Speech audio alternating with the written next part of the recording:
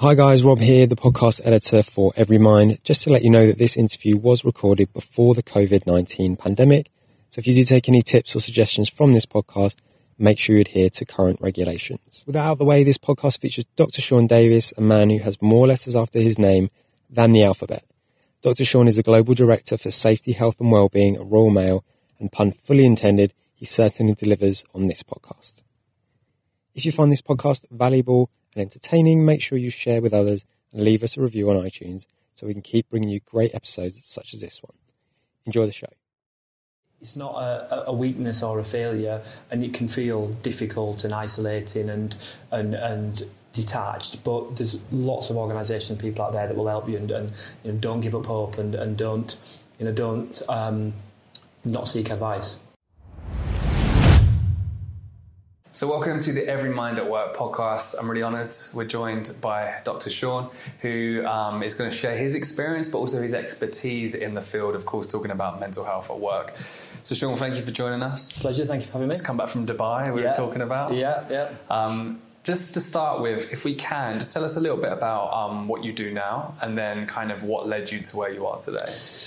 Okay, so I am the Global Director for Safety, Health and Wellbeing at the Royal Mail, and my background has always been, I've always been a safety and health professional. I've got more into the health and wellbeing world after doing my doctorate. So I did my doctorate in coaching, wellbeing and organisational culture, and it just helped me to unlock an area that was pretty underrepresented, mental health and wellbeing generally, but at a time when it was starting to see a real increase in interest. So I think I landed really lucky to be researching and writing about a subject area that was coming to prominence at a particular time in a way that I could then apply it to my day job as well. So I talk about that perfect moment, and that was it for me, because it's meant I could use my research in practice. Was there a personal interest in it, or was it just you was drawn towards it because no one was really talking about it at that time? There was a personal interest in it, and I probably didn't realise how much until, it's a bit interesting, you don't know what you don't know. And I'd got a pull towards it, but I didn't realise how interested I was subconsciously, if you like, and what the background had been until I started to kind of lift the lid on it. So I'm from South Yorkshire originally, so my dad's a steelworker, my mum was a home help. I've got one sister, really nice, comfortable upbringing, not loads of money, not loads of, not a flashy lifestyle, but, very safe, secure and loved upbringing. But I know that there was some anxiety in the family. I know there's a little bit of mental health issues. I know that there was some kind of financial kind of challenges at times. My dad working in steelwork, so we had strikes and short time and laying off and the like. And I saw it all unfold while I was growing up, but I didn't realise what I was seeing until I was old enough to look back and see some of the issues. So as I went in to do my research and actually thought, I can see why that did that, or why my mum might have felt like that, or my dad might have felt like that, etc. And so use the research almost in a therapeutic way for myself, as well as using it at work. And I believe there's a huge lack of education around mental health. Like whenever I share my story, it was that I don't believe my dad understood what was going on, and even when I look at my childhood now, probably was quite anxious. Yeah. But back then I couldn't put a label to it because I wasn't educated on it. Yeah. So how important do you believe education is when it comes to mental health? Hugely important. And if you said you've got the magic wand, you can do whatever you want now, one of the things I would really push for is early intervention mental health education, and I mean really early on. So I'm a school governor as well, so I see some of the things playing out in very, very small primary school, nursery class, reception class children. And I think if you could help people to understand anxiety and elements of depression and mental health, it would help them when they get older, when they're looking at financial health, physical health, spiritual health. So I think you can do we should be doing a lot more early on. Yeah, and with the next generation coming through, there's a huge kind of conception that they're snowflakes, that they're struggling with mental health where this generation wasn't. What's your kind of take on that? So I think the traditional culture of the stiff upper lip of Brits is there, and I think it's softened over time with awareness raising. I think the pendulum in certain areas, not all the areas and not all the time, has swung a little bit too far the other way at times, which is why you do get a little bit of the snowflake discussions. Mm-hmm. But I think it will normalise over time. I think it will come back to a stage where it is talked about and developed in a much more measured way. I think while I was talking to you, one of the things that really came to my mind is there's a book that I read years ago, and it's by Susan Jeffers. It's called Feel the Fear and Do It Anyway. Great book, yeah. It is a brilliant book, and one thing that I remember reading it, and I was actually sat in the bath, right? This is how it stuck in my head. I sat in the bath reading it, and one of the sentences talked about you being raised by your parents to be careful. They always, when you go out to play, you go out on your bike, they say, be careful, be careful. They don't say, take an informed risk, kind of push yourself a little bit. And actually, I think there's a little bit of, needing to push yourself and challenge yourself and feel a little bit anxious and a little bit challenged and a little bit stretched to develop as a fuller person. That would be my personal view. So I think we shouldn't, we shouldn't take away from the fact that people feel anxious and depressed and the like, but neither should we wrap them up in cotton wool so that it becomes that they've not developed a coping mechanism or a strategy for managing things. Yeah, and I believe in that massively as well. It's almost like challenging your comfort zones and trying to grow as a person, and the earlier that we can educate the next generation on that, the better. How does that then translate into the work that you do in the workplace and what you've seen? I'm sure from your experience, you've seen massive changes over the last couple of years. Yeah. Is there any in particular that have really stood out to you? What kind of changes that companies have been making, especially the Royal Mail? Men's mental health. So when I did my PhD, so it was coaching wellbeing and organisational culture, and I looked at the role that organisations and line managers play in mental health and promoting positive mental health. I specifically looked at it through the lens of men, because my background was predominantly male organisation, so 15 years in construction, 2 years in the waste sector, and then moving to Royal Mail, which is 88% male. So I wanted to understand why people were, men in particular, were not disclosing, were not feeling they could open up or access the various channels that they've got for mental health support. And it was a traditional masculine, real men don't cry, stiff upper lip.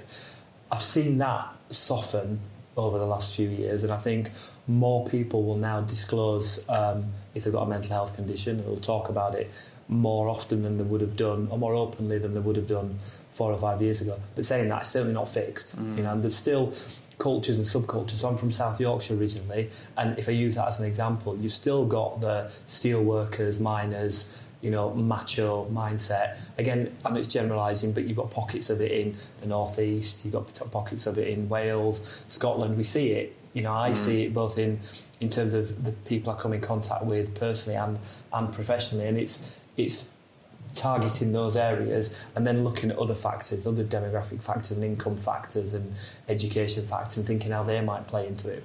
Yeah, and what do you think we need to do to change that more?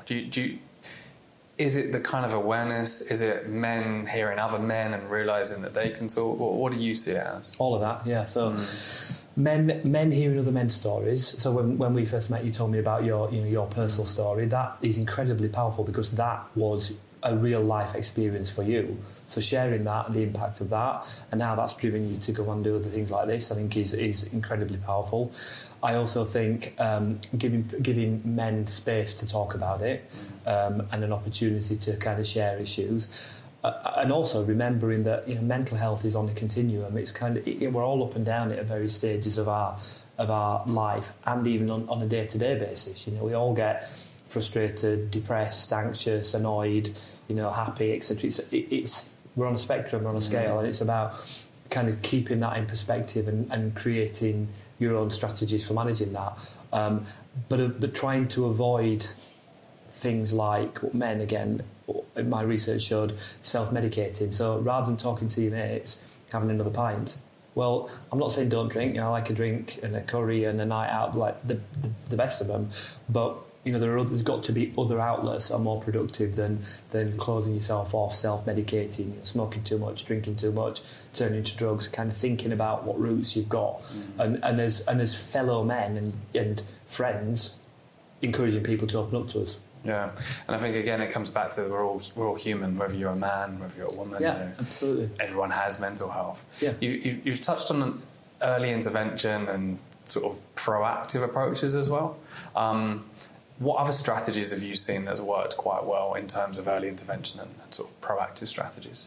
On the proactive, and this is an area that I think is massively under-discussed, right, and that is the whole person. So you, me, as our whole people, we are not just mental health, we are physical health, financial health, spiritual health, emotional health, the whole thing. So things like sleep, diet, exercise, hydration, the things that kind of give you, that the chicken soup for the soul, that fill you up, that make you feel good about yourself, that enable you to be, the best version of you. I think that is often parked up at the expense of the mental health discussion. I love that. Yeah, so I think there's much more to it than that. Yeah, I've never thought of it that way as well. And I suppose it's coming back to there's no one size fits all, but it's almost, let's not separate mental health. Yeah. Let's combine it with, what nutrition advice you're giving your staff and financial advice. So my model, which I use a lot, and it was born in the research I did for my doctorate, is a triangle in a circle.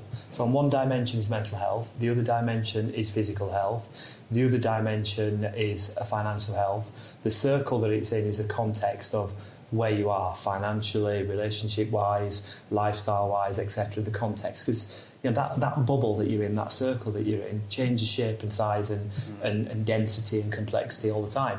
You changes. You might have children, you might have a relationship breakdown, you might meet someone new, you might have a bereavement, you might get a new job. All those varying factors are all competing and complementing issues to make you a different version of you. And then do you believe that HR's companies, with that being the approach, almost feel overwhelmed because there's so much that you can do that they don't do anything at all? If someone was sort of listening to this or watching this and felt like, we want to do that, but we don't know where to start, what would you kind of advise? So I always say the Nike principle, just do it. Just do a little bit of something. I mean, however small or insignificant it might feel, it is a step in the right direction. So, and the other strapline I use a lot of is don't wait for perfection. If you wait for the day to launch the perfect mental health strategy or physical health strategy where you've got everybody lined up and it's a perfect sunny day and you'll never get there. So just do something and allow it to build up its own head of steam. And actually, your employees in the organisation will get behind it and really respect you for it and really value it. And they will. Some of the best ideas I've had to implement within the organisation have come from our frontline employees who've said, I really like this, I don't really like that, could we do this, could we stop doing that? So listen to your customers and do a bit of something, and I would give that advice to HR people as well. Just do a little bit of something and you'll be surprised by how far it goes. So in a way, you implement, you listen, and then you learn, and you implement, and just carry on from there. Well, there's the traditional Deming cycle of continuous improvement, which is plan, do, check, act. You can apply that to all sorts. You can equally apply here. So you can plan. What do you want to do? What you're planning to address? What issues do you need to? Have you got an absence issue? Have you got an engagement issue? Have you got a reputation issue? Then you do something. And what is that? It might be a comms campaign. It might be getting a senior leader to stand up. The check-in aspect is how did it land? What did people think? And then learn from it in act. And just keep going. It's a virtuous circle. That's not a complicated model for people to plan. And I've used that a lot, and it's really served me well in the years I've been doing what I've been doing. Yeah. And in terms of, have you seen in your experience any sort of innovative solutions that have come around that have been very effective, or do you think it's just keeping it simple? So I'm a massive fan of keep it simple. I think that is one of the best approaches you can have to not overcomplicate it. But I have seen some innovation as well. So things like mental health ambassadors, wellbeing ambassadors out there, kind of peer-to-peer coaches. There's a whole evidence base around the value of peer-to-peer coaching. So I think that's really innovative. I also think reverse mentoring, where, and by that reverse mentoring, that is where younger people would give older people the experience I like of the that. things that they've seen. And a great example of that is social media, you know, so how that works, because and actually showing them how they can connect with, you know, other communities through social media. And I think that's underutilised, but I think that's really effective. In terms of engaging with staff, so obviously Royal Mail, how many employees? Yeah, I guess. I don't know. I don't want to be completely wrong. So 150,000. I was going to say 20,000, so I'd have been very, very wrong. We take 20,000 temps on at Christmas. Wow. So we're kind of now in peak prep time, and 20,000 temps at Christmas. So engaging with that amount of staff must be very, very difficult. Massively. How is the only question. So again, it's the just do it. So we've got loads of different channels, but we never have a uniform one-size-fits-all approach. So we've done things like letters to home, we do newsletters, we have TV, we've got our own TV channel, RMTV, Royal Mail TV, which will pipe and send messages out down the channels to that. We also have a big frontline engagement programme where middle and senior managers will go out and talk to their employees at the front line. But then other things, I mean, really simple things like messages in payslips. Everybody loves to look at the payslip. If you want to get a punchy message out, put it in the payslip. It'd be my advice, because people, you know, it's a one piece of collateral that everybody will have a look at. So be a bit more innovative with that. And then wellbeing ambassadors, give people scripts that they can use to, you know, to kind of use as a basis to build on. So loads of different channels. And then we use social media. So we've got our WhatsApp channel, we've got Twitter, we've got LinkedIn, we've got Facebook. So we use the full range. So I think there's a really important lesson there, because a lot of, as far from my experience, a lot of HR struggle with communication.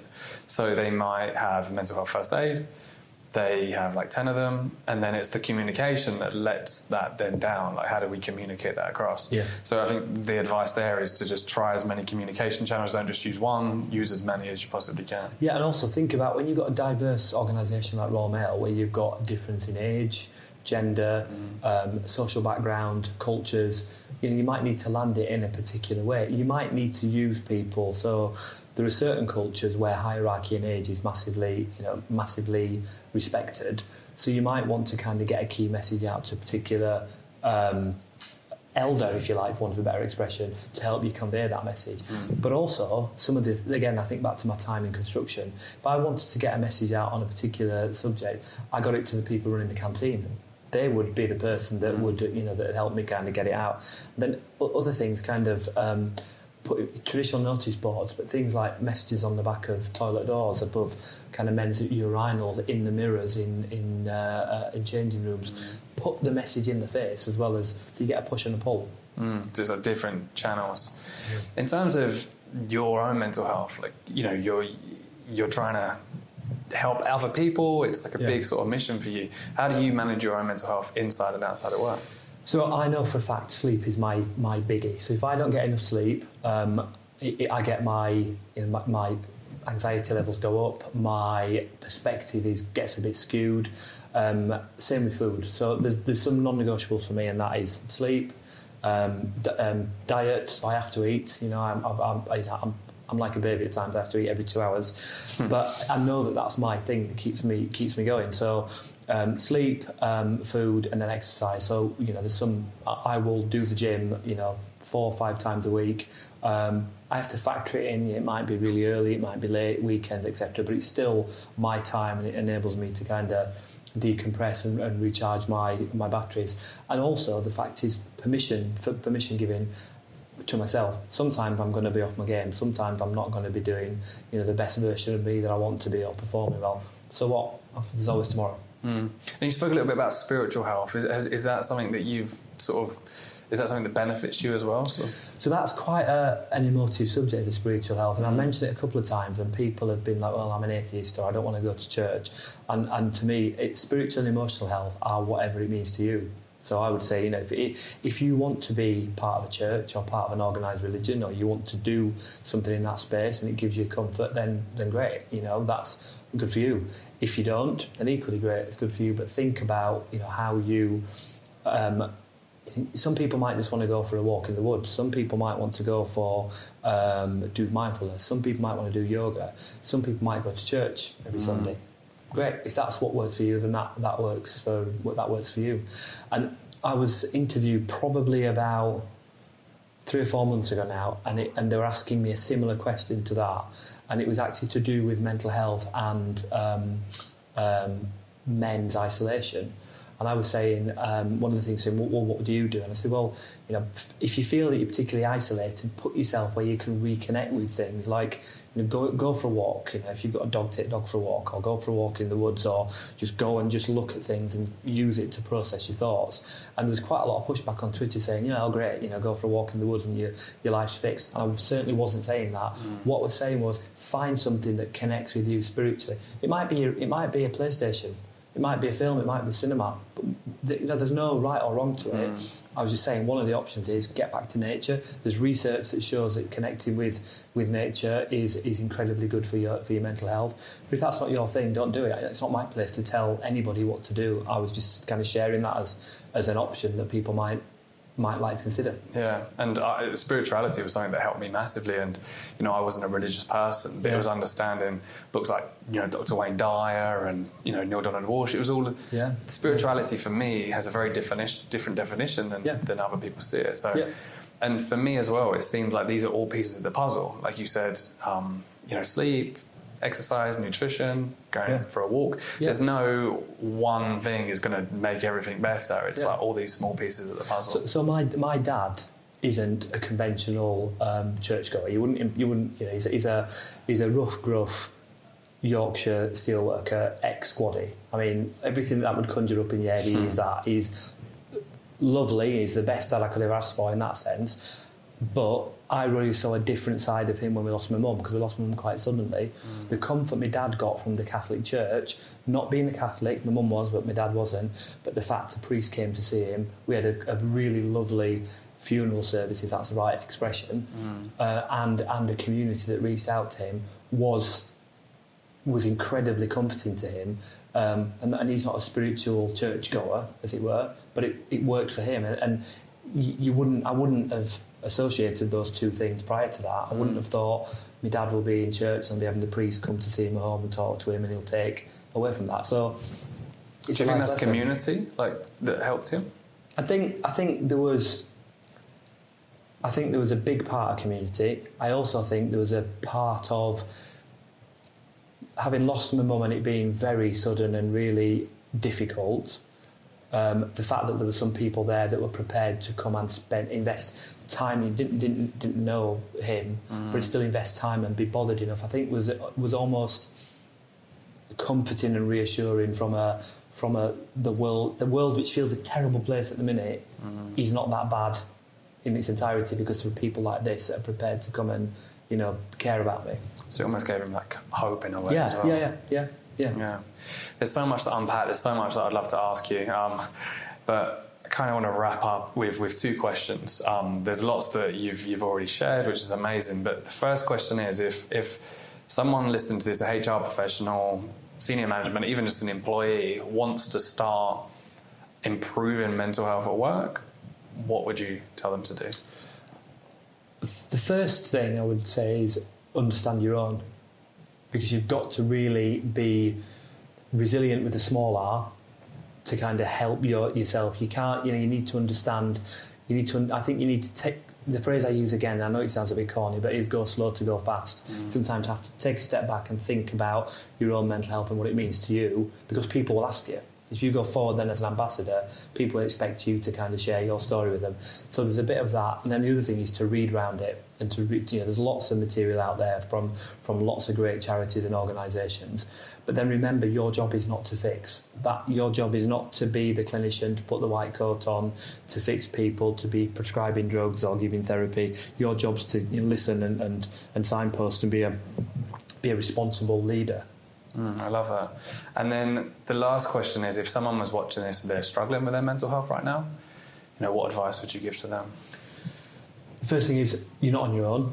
There are lots of people who are struggling with their mental health, and that might feel like it's an odd thing to say, because misery loves company. But I'm not saying that. What I'm saying is you're not on your own, and there are people out there that will recognise this and that have worked their way through it. And if you need help and advice, then do not be embarrassed or ashamed of it. And the example I give is, if you're an insulin-dependent diabetic, you would just take your insulin. If you broke your leg and you had a cast on your leg, people would say what happened, and you tell them.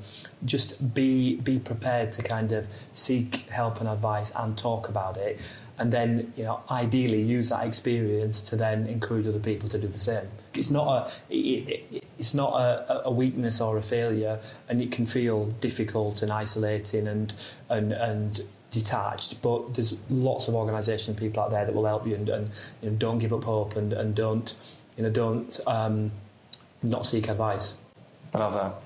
We all have mental health at the end of the day, don't we? Absolutely, we all should be able to deal with it. Yeah.